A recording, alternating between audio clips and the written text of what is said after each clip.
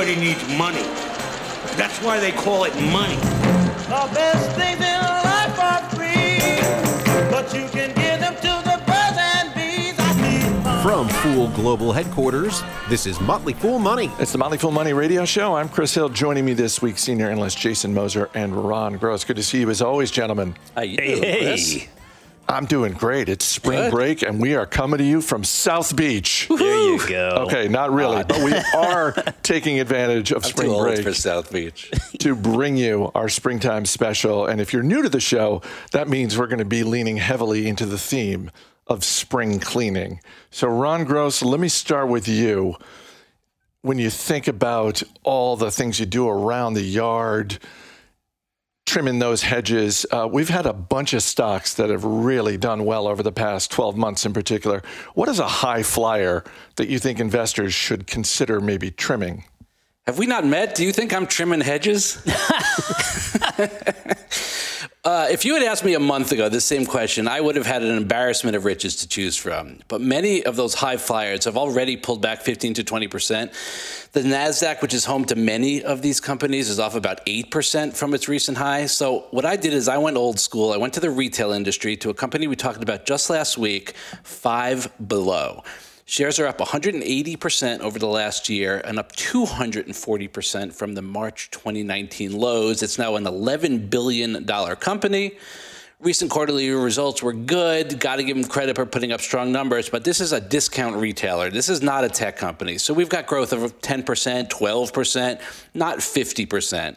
And they're launching a new growth engine, a new store prototype called Five Beyond, which will sell somewhat more expensive merchandise. That's a pretty crowded field already. Doesn't excite me. So I think the reason you got to trim this one is because the valuation has just gotten away from reality. 48 times forward earnings, 27 times EBITDA. The dollar stores, they only sell around 20 times. Costco, perhaps one of the finest businesses in this general space, only gets a 34 multiple. At 48 times forward earnings, I think you got to trim Five Below. Makes sense to me. Jason Moser, what about you? Yeah, Five Beyond. Wow, I wasn't even. I mean, I knew they were digging into that space, but that's fascinating. So I'm going to go with TripAdvisor here. Now, I don't own TripAdvisor anymore. I sold those shares a while back. That was just one of those weeds that I pulled from my portfolio. I think it could be argued that TripAdvisor was a bad business before all of this pandemic stuff hit. I don't think it really is any better of a business now than it was then. It's still very much a company playing defense right now. The market today, though, it's giving it a valuation, Ron, like they just signed Tom Brady or something. I don't quite understand it. I mean, it's up better than 200% over the last year. 37% over the last 3 years, but it's actually down 10% over the last 5. It seems like the longer you go, the worse it gets. And nothing really fundamentally has changed with the business. I mean, travel obviously is massive. We love it. It's a market you want exposure to. And as a consumer, I find TripAdvisor to be a very valuable and helpful tool. I mean, when we travel, I use it often. They've just not really been able to make that translate into a great business. I mean, the most recent quarterly results included guidance, and they're ultimately calling for quarter one revenue and adjusted EBITDA to be roughly in line with this past fourth quarter. So it doesn't look like things are getting any better anytime soon. And they've introduced this TripAdvisor Plus subscription service. I like where that's coming from. To me, though, it really feels late to the game. I have a hard time seeing it having a tremendous impact because so many users of TripAdvisor services have been trained to get it for free. And if you can't get it from TripAdvisor for free, there are a lot of other places you can. So to me, hey, it's been a great run up. If you own this name, you want to at least take some off the table because I don't know that anything really has fundamentally changed with the business. Spring cleaning isn't spring cleaning unless you're actually throwing things away. So, Ron, what is a stock investors should consider just throwing out altogether? I've got to do it, Chris, and tell you that at $13 billion market cap, you got to throw out GameStop. You just have to. It's probably the most famous of the meme stocks. Share price is artificially high, largely thanks to the online Reddit community. At the height of this folly, the stock traded at $483 per share. It now sits at about $185. I'll remind listeners that pre-COVID, the shares traded for $5 or maybe $6 on a good day. The company has had 12 straight quarters of declining sales. Now, there's a possibility that this company survives. The Chewy founder and some other folks have kind of taken control of this company, joined the board, trying to recreate it, transform it into the Amazon of gaming. So there is a chance that they remain a viable company, but you can't pay $13 billion for this company. That absolutely makes no sense. Would you acquire this company for $13 billion? I certainly hope you wouldn't. So therefore, you shouldn't be buying the stock at that price either. I think you got to throw this one out. Jason, what are you throwing out? Yeah, I was kind of back and forth on which one I would trim and which one I would sell. Maybe I got these wrong, but I think I got them right. And this is probably going to rub a few people the wrong way, but I'd sell Stitch Fix, and it's not a company that I own, but it's a business that as time goes on, it becomes apparent to me that it's not one that I want to own. You remember we just a couple of quarters ago, I mean, they had the massive short squeeze after that earnings release that really popped shares. You could just do a little digging into the release and see that the results weren't as good as the credit the market was giving it. But due to that high short interest, the numbers just were the numbers. I would just say I was a little bit disappointed in management so quickly revising those growth estimates, right? I mean, that short squeeze was due to those growth estimates of around 20 to 25%. The very next quarter, they throttled back those estimates, right? Now they're calling for maybe 18 to 20% growth on the top line there. And it doesn't look like client count is growing as quickly as it really should be for a business like this. In the most recent quarter, they grew client count 12%. A year ago in the same quarter, that was 17%. So growth is slowing down. I don't know that they're able to keep those clients on for the long haul. And they talked about the challenges that they're facing in the business. Part of it is longer cycle times, and that's not all their fault. I mean, this is carrier and client delays. A lot of it has been COVID related, no doubt. But then also, secondly, and this is similar to what TripAdvisor is doing here, Stitch Fix has this direct buy feature. And it's not new. It's been out for a couple of years now in some form and in just sort of a perpetual beta status.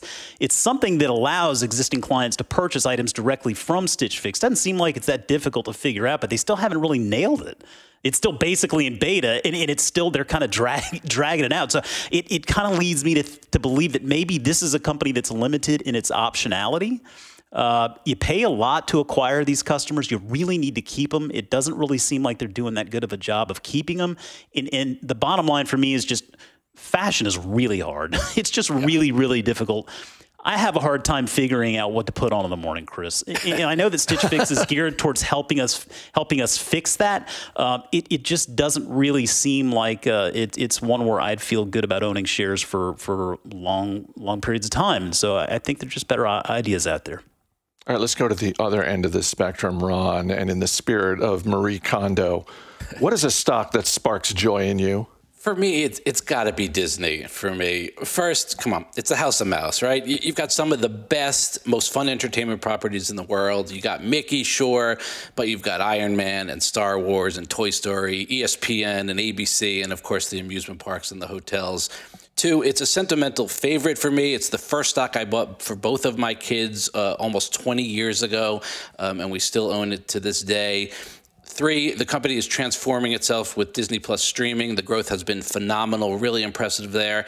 And finally, COVID took a big whack out of Disney when the parks closed, but the stock has recovered. I think it now represents a wonderful reopen play as the parks come online and people get back out into the world. So I like me some Disney. Can't argue with that. What about you, Jason? Yes, sir. This one was easy. First name that came to mind, Wayfair. This is a company that has just done tremendously over the last several years. Year to date, the stock is up around 50%. over the past year. It's only up 640%. So, just sort of middle of the road. For the last 5 years, up 740%. So it's been a nice stretch for Wayfair, and I understand when the company was just getting its feet on the ground, the skepticism and moving furniture from point A to point B being a very expensive proposition. But these guys have really proven themselves to have figured something out. And I think the beauty of it really is in the business model, being a network as opposed to just an online furniture store. I think that's the key there. I enjoy it as a customer. I enjoy it as a shareholder. And I think one of the main reasons I enjoy this as a shareholder is it's really two. When you look at the results, I mean, over the most recent quarter, total net revenue grew 45% year over year. Gross margin of 29% was up from 22.9% a year ago. Number of active customers reached 31.2 million. At the end of December 2020, that was up 53.7%.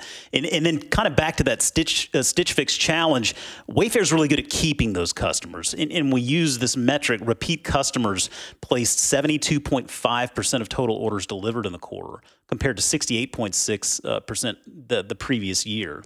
And so Wayfair does a really good of acquiring the customers and then keeping them and bringing us back to buy more stuff. And I can tell you that our house, there's a lot of repeat Wayfair purchases from our house, but perhaps the most joyous of all here is my share ownership of Wayfair is going to help me finance this massive deck renovation at my house here, Chris. Awesome. This is not going to be a small project. In the gains that I have witnessed in my share ownership of Wayfair will help finance those. And so knowing that I'm going to look out at this deck for years to come, and it'll be a Trex deck, by the way, folks. Yes, don't make any mistake there. That will spark joy on a daily basis, particularly as, hey, listen, this summer it sounds like maybe I'm going to be doing a little work on that deck, working from home on that deck, and that'll be nice to enjoy the sunny weather. After 17 years underground, billions of cicadas will emerge next month across the eastern United States. What does this have to do with investing? Stay tuned to find out. This isn't Bloomberg. This is Motley Fool Money.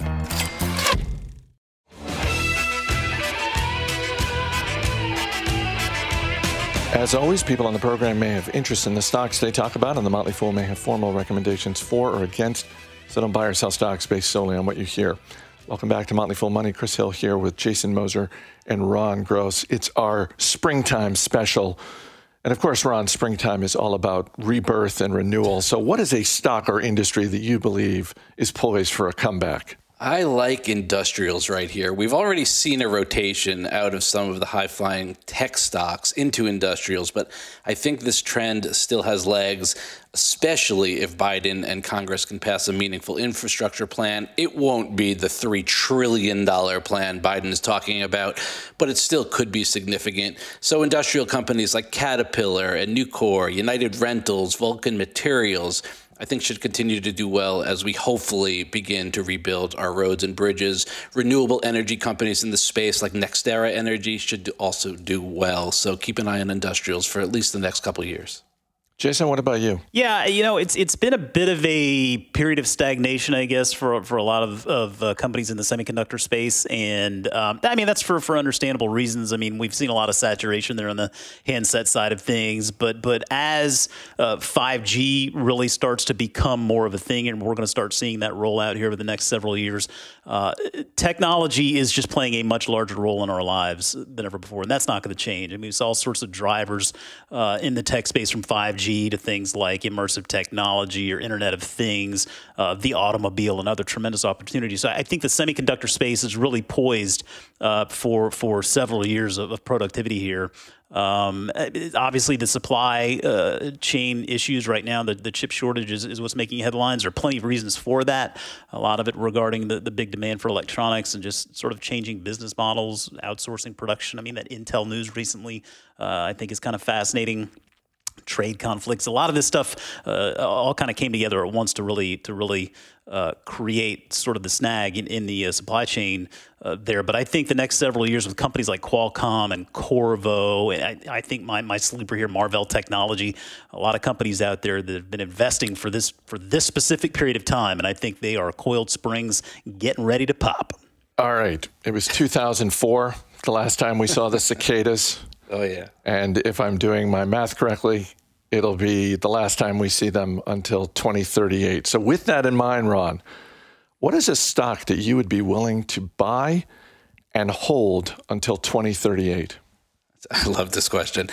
For me, it's got to be in the gene therapy space. So I'll go with Editas, a clinical stage biotechnology company that's focused on the CRISPR-Cas9 gene editing technology. That technology can remove, add, or alter individual genes or sections of the DNA sequence, which one day could lead to a cure for a wide range of diseases. They're currently focused on diseases of the eye, blood diseases like sickle cell disease, and cancer. Even if things go really well, Editas won't be profitable for a while, so let's keep an eye on the balance sheet. $400 million on there right now, so we're good for a while. Earlier in 2021, all of these stocks went on a wild ride. Editas popped to $100 per share. Now it's floated back down to earth, around $40 per share. So these are volatile. I always caution everybody, maybe take a basket approach like I have if you want to invest in this sector.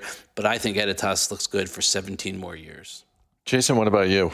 Yeah, putting this in the context of where am I going to be in 17 years makes this seem like a little bit more of a daunting task. So I just instead I'm looking at this through my daughter's eyes, and so they're going to be around 33 years oldish when 17 years pass, and I could see them still owning this stock and a stock that I own as well, Etsy. Much like Wayfair, I think Etsy has built a tremendous network. It has a ton of potential, and to me, in my daughter's serve is sort of the eyes for me here. I mean, younger generations of shoppers care about this stuff. Local, small, unique, sustainable. Those are the types of things that Etsy is really enabling in this two-sided network that really creates not only a terrific marketplace for buyers, but also a great place for sellers. I mean, there are a lot of small business implications thanks to Etsy's network. And if you look at the numbers, I mean, they have sellers of 4.36 million now, buyers of 81.365 million. Mobile, they're making tremendous progress on that front as well. And then you look at things like Etsy Ads and Etsy Payments. I think this is going to be a marketplace that's going to be relevant for many, many years to come. So I'm looking forward to hanging on to these shares. All right, Ron, we got just over a minute left. One actual cleaning tip. Let's move away from the stocks. Let's get to the actual cleaning. What do you got? To clean a barbecue grill, get your grill nice and hot, cut an onion in half, put it on the end of your grilling fork, and rub it all over the grill grate. The onion's juices will release and produce steam, and the enzymes from the onion will help break down the oil and the grease on the grates. Wow. Yeah, there you go. I'm excited to try that. All right. Mr. Moser, what do you got? Is that Ron Gross or Bill Nye the Science Guy? Okay, two quick things. Hey, listen. Folks, get a cleaning crew every once in a while. I know it's not cheap, but spoil yourself. You do that a few times a year, it's just really nice. So, save up a little money and spoil yourself. And then on a more daily or weekly note, get one of those Swiffer dusters with the refills. Those are just really handy. And if you're working from home, you've got a few minutes here and there to run a duster around. And here's the tip. Dust the tops of the picture frames in your house. Then subtly note it to your spouse or significant other. It goes a long way, I promise. Go to the closet. I know it's been a rough year for all of us in terms of our clothing, but just weed out some of those shirts that you haven't worn since 2019. It's got time to go. All right, guys, thanks so much for being here. Thanks, Chris. Up next, a conversation with best-selling author and personal finance expert Jean Chatzky. Stay right here. You're listening to Motley Fool Money.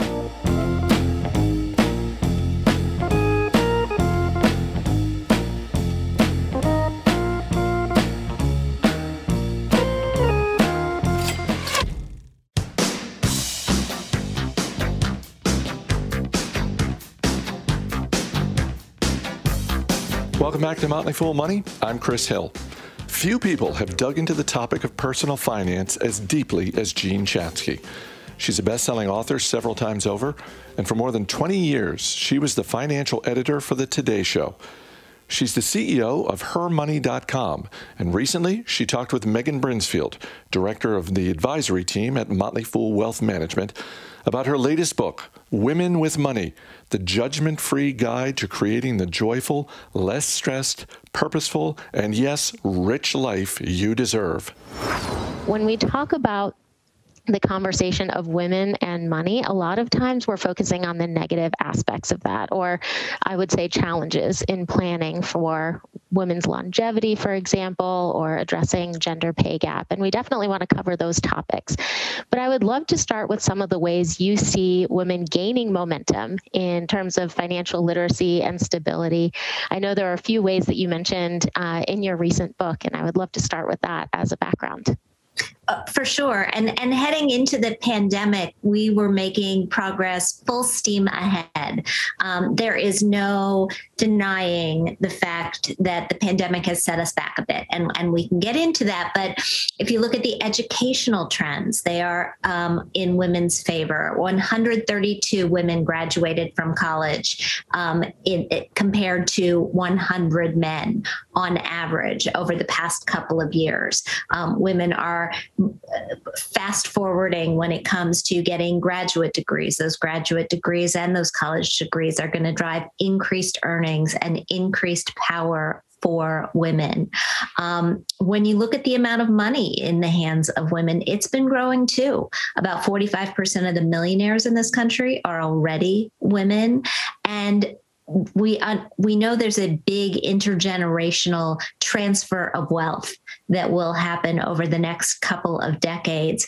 Women are expected to inherit the lion's share of that because we will inherit twice. We'll inherit both from our parents, but also from our husbands that we will outlive, that women's longevity issue that you alluded to. So there are a lot of things working in our favor. And I know you mentioned some of the setbacks that we've seen during the pandemic. Let's not pull any punches here. Let's talk about those as well, because they are pretty severe. And I know just on your website recently, there were statistics about how long it's going to take for women to recover from some of these setbacks. Yeah, this has really put us back about 20 years. And it's because when a woman takes a step back from the workforce, she doesn't get back in at the same level typically. It takes her 7 years to get back to that level when she re-enters the workforce. And because of two factors, actually three factors, the majority of the jobs lost during this pandemic have been jobs lost by women. In part, it's because of the industries that have been impacted. Restaurants, travel, hospitality, retail. In part, it's because of caregiving responsibilities. Women still have the lion's share of those caregiving responsibilities in their households. But it's also because if you are in a two-income family and somebody has to take a step back to keep the ship running on the right course at home, you're going to look at your financial resources. You're going to say, all right, how are we going to prosper best as a family? And if the woman is the lower wage earner, which she still is most of the time, the woman's going to be the one to step out. And those caregiving responsibilities really do take a toll over the course of a woman's lifetime. I was looking at some data from the Bureau of Labor Statistics that points out that over someone's working career, if you compare male earnings to female earnings and account for those breaks in the workforce, that actually is a cumulative roughly $1 million in difference in earning power over the course of your working career. And that's because of child rearing, caregiving for a parent, and caregiving for a spouse, which is quite significant. So what are some of the ways that you've seen women taking steps to make up for that? So I think it's important to approach your financial life with a plan to capitalize on all the opportunities that you have to both gain seniority, but also to sock away money for your future. We know that because of trends in longevity and because of the gender wage gap, by the time a woman gets to retirement, she has substantially less in her retirement accounts than a man typically does, or does on average. And then she needs to make that money last a good 5 years longer. And so it's part of a planning process of getting started early, making sure that you're doing whatever you can to contribute to those retirement accounts, to put that money to work by investing, which I know you talk about every day, but we still have a bit of a confidence gap when it comes to women and investing. Women keep way too much of our money in cash when we should be putting it to work in the markets. And even a study that just came out, I believe it was last week, but it may have been the week before, from Anna Maria Lusardi at I think it's GW these days, looked at women and how our lack of financial confidence holds us back from investing. She gave women a look at two different financial literacy tests. And one of those financial literacy tests offered the words, "I do not know" or "don't know" as an option to answer the question. And the other did not. And when it was the option, women chose it. And when it was not the option, women got the answer right. So, that's a pretty good barometer that it's confidence. It's not real knowledge that's holding us back. We have to get ourselves to the point where we invest consistently on a regular basis. And much of the work that we do at Her Money is educating women with our content, with our newsletters, with our podcast on how do you make those decisions? How do you make them in a way where they don't monopolize your whole life? How do you find a financial advisor to help you get on the right track, to make a plan that can set you up for financial success? The other very important consideration is that one, to take a step back from work. And often, I think one parent in the family wants to stay home and can afford to do that while the family continues to prosper. And I'm all for that. But if it's a financial decision that you're making, if you're looking at the money that you're spending either on childcare or on elder care, and you start to think, well, gosh, I'm spending as much on childcare as I'm earning, it certainly doesn't make sense to be out in the workforce. You need to think again, because we don't just lose wages when we take a step back from work. We lose Social Security credits. We lose money that we're putting into retirement accounts. We lose seniority. We lose access to our networks. It's a huge cost to pay. And so if you're just leveling the playing field as far as the money is concerned, the paycheck versus the cost of care, take another look at that decision before you take a step back. After the break, Jean talks about the number one financial fear that women face. Stay right here. You're listening to Motley Fool Money.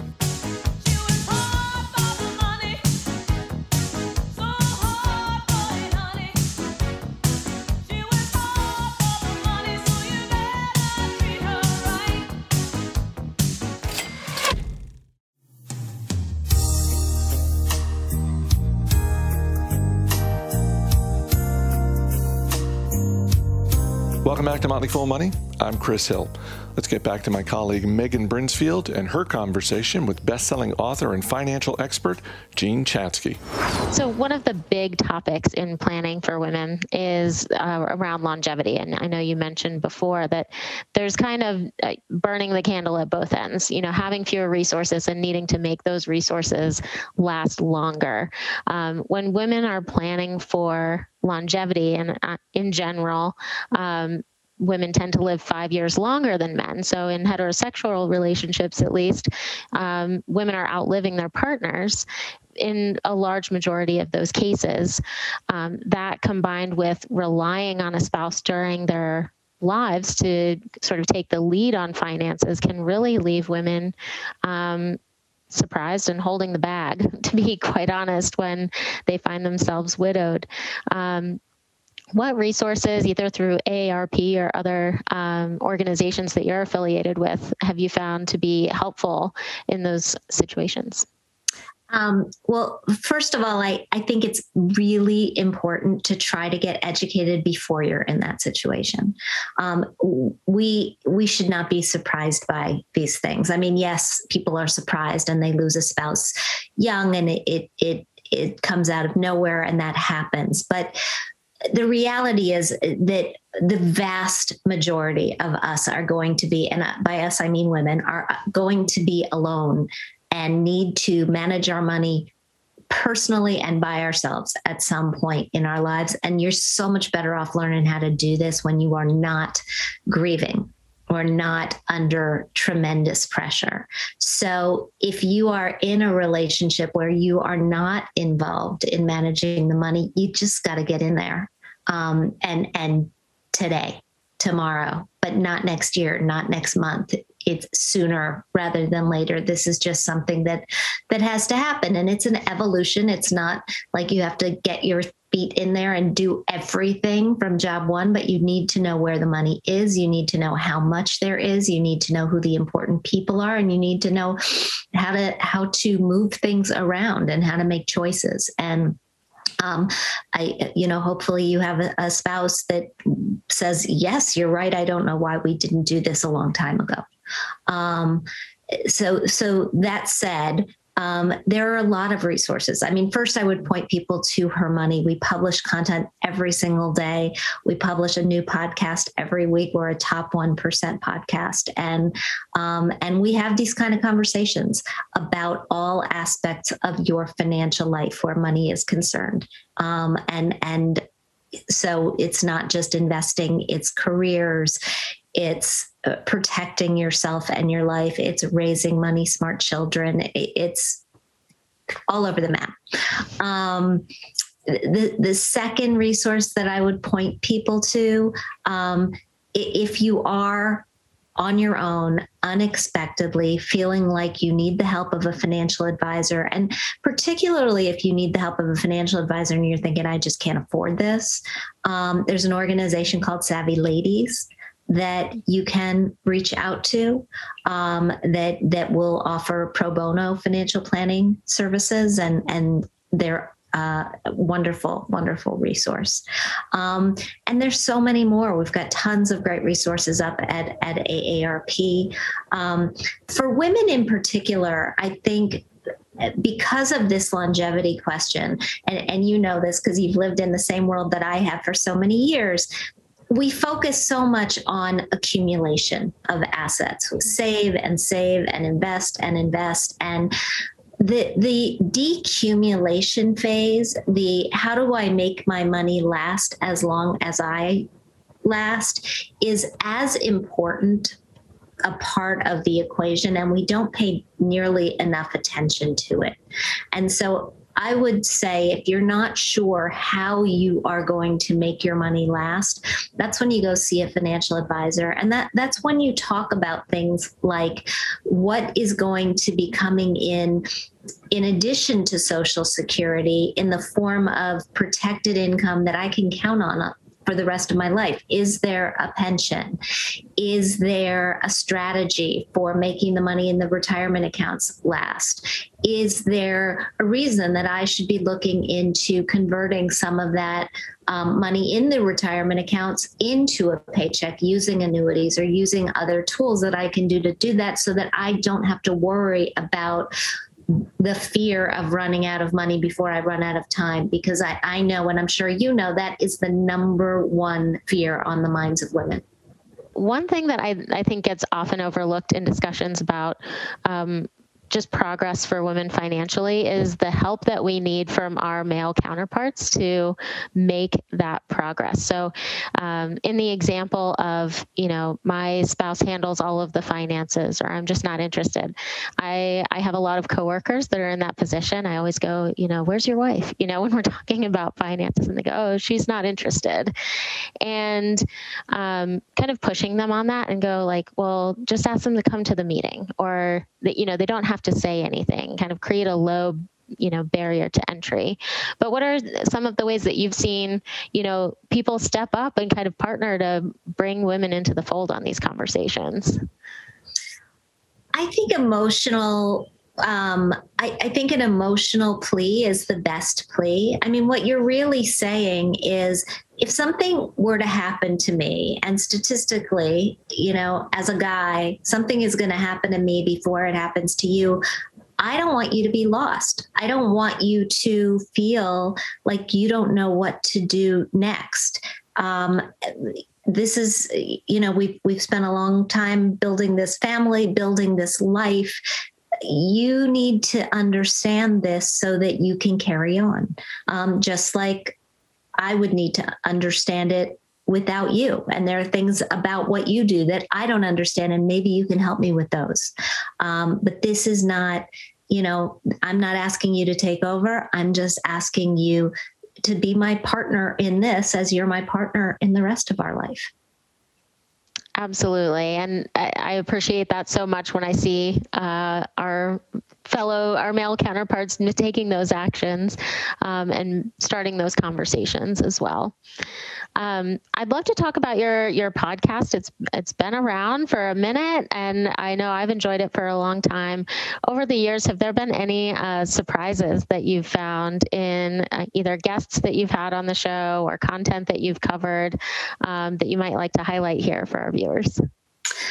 Boy, there have been so many wonderful guests. I mean, I've just been so fortunate to talk to amazing, amazing people. One of my recent favorites was an episode with a doctor named Romy Mushtaq, who specializes, she's a neurologist, and she specializes in helping us calm down our busy brains. And I think during this pandemic, her techniques have been so helpful because we're stressed, right? Even if financially we're doing okay, we are just we're suffering from pandemic fatigue. And so I would say she offered up a couple of meditations and things that were really, really helpful to me. You mentioned on the subject of sort of the unlevel playing field that many of us have with our spouses, particularly when it comes to housework and caregiving. Eve Rodsky was a guest.